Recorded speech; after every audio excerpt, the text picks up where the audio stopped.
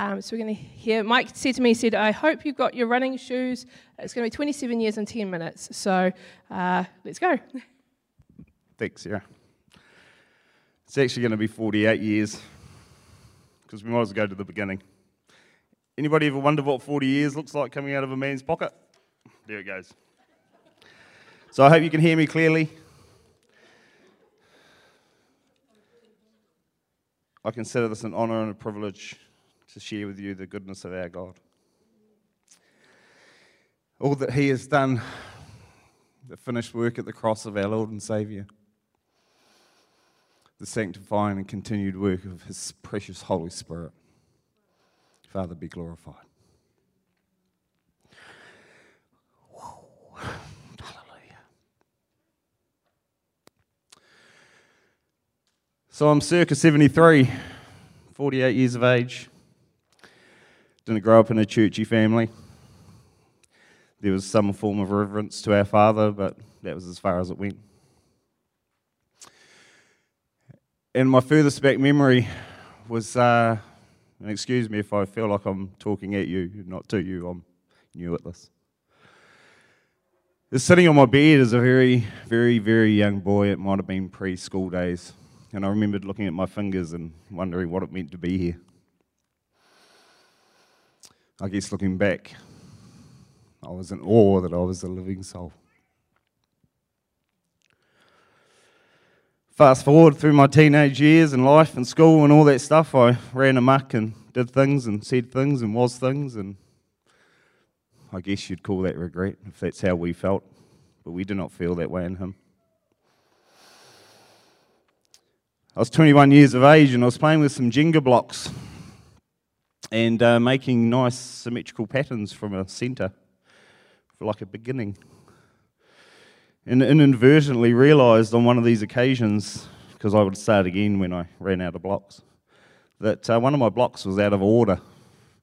I didn't realise this until I continued building, and I noticed that something was very amiss in one area of this beautiful plan I was in control of.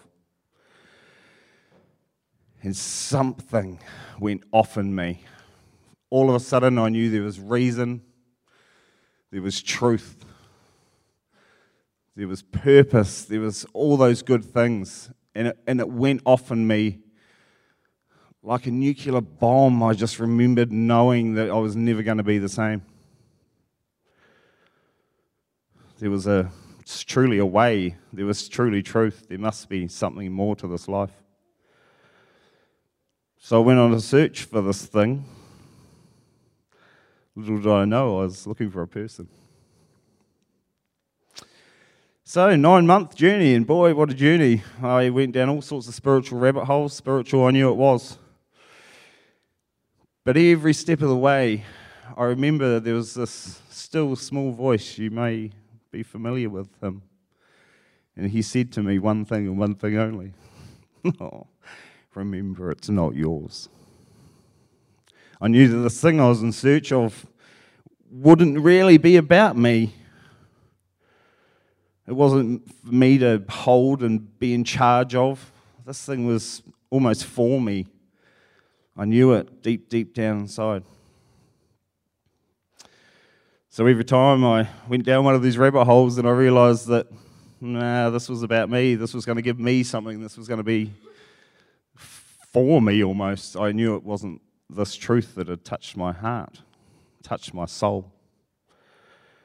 And then one day in a new job, I went up to a guy, and at the prompting of another who was sick of hearing about all my philosophies and thoughts and stuff about what I didn't really know, I went up to a man and I said to him, "What do you think the meaning of life is?" And my dear friend Peter Robbins said to me, "It's a person." It's interesting, Pete. What do you mean it's a person? He looked at me and he said, "Michael, I've been waiting all my life for this." I said, "What for, Pete? What for? For me?" He goes, "No, you're not the person." And he told me about Jesus Christ. He told me He died for me. I was like, "Come on then, mate, let's do this thing. I've got a lot of questions. You and this Jesus better have it together."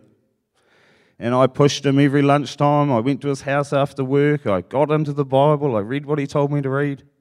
And I was listening for that voice, eagerly listening to this thing that had said to me, remember, it's not yours. And I didn't hear it. It took me about a week to get it all together and realise that this was this truth I was looking for. So I went home. I get down on my knees. And I confessed Jesus Christ as my Lord and Saviour. In my heart, there was this peace, this clarity, this stillness that went through this prayer. But in my mind and somewhere else inside of me, there was guttural screams, you fool, what are you doing? You're giving it all away. What is this you're saying? You don't believe this. I loved that because I knew I must be onto something. I was a smart man. I could think my way through things. But none of that made any sense. So off I went, and wow, what did you need? The transformation to some degree was instantaneous. I stopped swearing. I felt ways I'd never felt before in my life.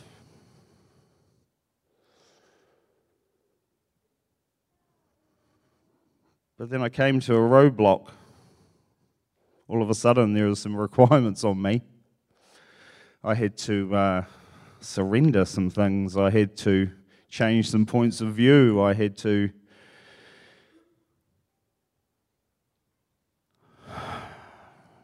I didn't know what I had to do, but I knew I couldn't do it. So I took what I'd got from my God and I says, right, well, I'm going back out to the world for a little bit because I can't quite do this. See, I was never really one for backsliding. It was either full on or not on. I don't have a halfway switch. I can't half turn the light on.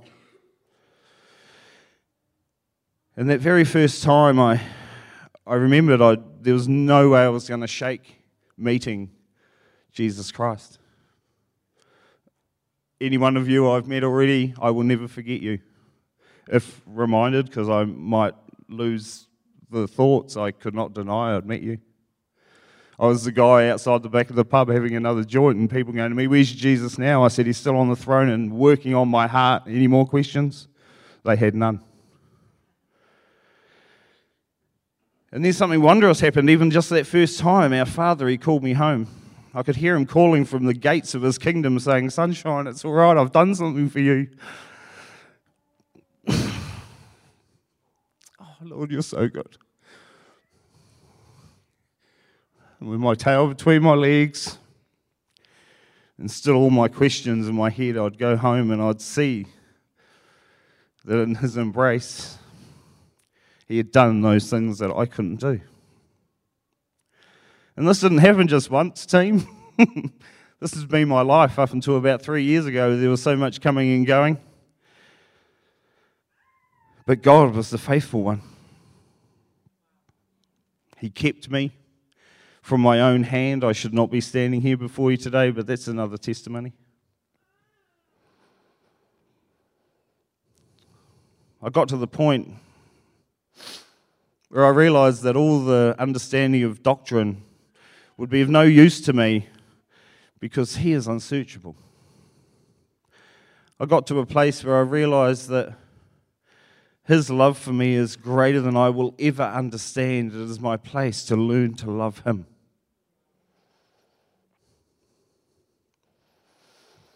I learned forgiveness through wronging my beautiful wife in so many ways.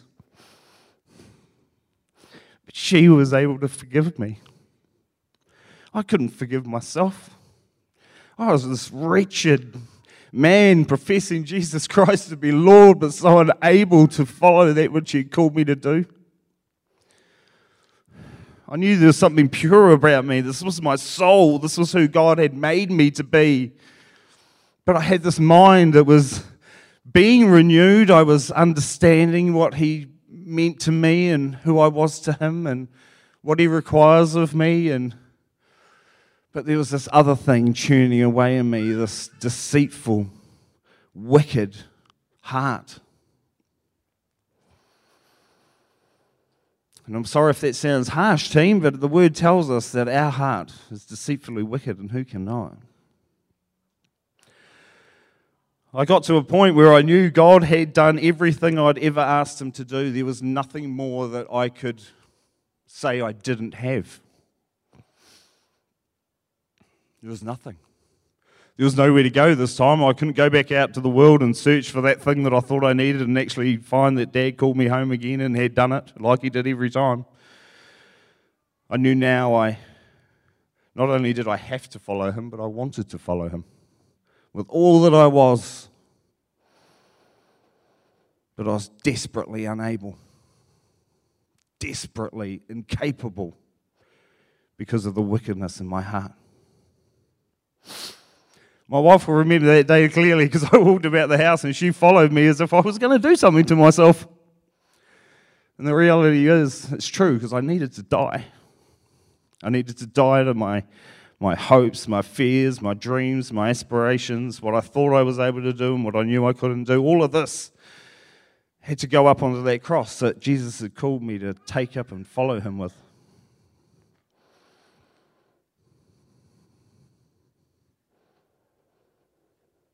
So I prayed the only thing I thought I could pray, and that was the way David did. Lord God, create in me a clean heart and renew a right spirit within me. I was broken. I was at the end of myself and in desperate need of this transition. Because 25 years had proven I could not make this thing happen. God, you must do this for me. Guess what, team? He did that very thing. I remember I came out of that secret place with him that day and I knew I was not the same. I could feel it in me. There was something was clean in me. It was so amazing. But my problem was that through my own experience, I felt like I did not deserve it. It was a hard 3 days with a lot of praying. And then my God said to me, no more sunshine. I don't want to hear any more about what you've done. Your new heart does not know anything about this. I have given you a heart of flesh. And I am going to put my righteousness over that to protect it. It won't be yours. I'll teach you how to follow me. I will reveal my love to you. I will teach you all the things that you've ever struggled to do or understand. But I don't want to hear any more of the past. So I've separated those things from you as the east is from the west. Just trust me. See, all our Father calls us to do is to believe. To believe to the ends of ourselves. He will do it all. We just need to believe. Just believe him. Believe him with your fears. Believe him with you. I mean, we hear this stuff all the time. I know we do. But just believe him.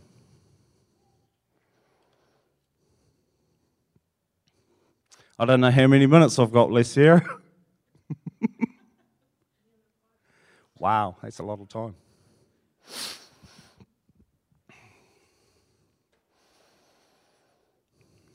Just love him. Just believe him and love him. Don't try to figure him out. We've got enough work trying to figure ourselves out. And that's not what he wants us to do either. He just wants us to believe him. Believe what he says in his word and love him. When we love him, we will begin to love one another. Ours is to accept that he is sovereign, that his kingdom come and will be done on earth as it is in heaven. And what I've come to learn is that really only a dead man can fulfill that call, because it truly is the resurrective power that raised Jesus Christ from the dead that functions in each and every one of us to fulfill anything that our Father will call us to do. There is no other way. Not your desire, not your intent. There's nothing but the work of the Holy Ghost in us. that will continue the sanctifying work fulfilled in the man that is our living, risen Lord and Saviour. I've had a fantastic week doing this. I've learned so many things. I've learned about the soul. You know, our hearts are deceitfully wicked, and who can know it? If you believe yours is, I encourage you with so much grace and mercy and care and consideration to just go to our Father and ask Him for that heart of flesh. Continue to read His Word. Get it in you as if it is water. Without it, you will not survive, and without the Word of God, you will not be transformed. But that will be the renewing of your mind, because your mind as it is, without it, is enmity against God. This body I live in will decay away, and I will be given a new one. There's always this transformation going on with all these areas of our lives, but you are a living soul. The enemy cannot touch it, he cannot change it. He cannot tempt it, he cannot own it. This has been given you by the living God, and Jesus Christ gave His life to save yours. Just trust Him. Believe Him. Love Him. I thank you, Lord, for this morning. Father, bless your people. Bring unity into our midst, Father. Let love rule and reign. I pray in Jesus' name. Amen.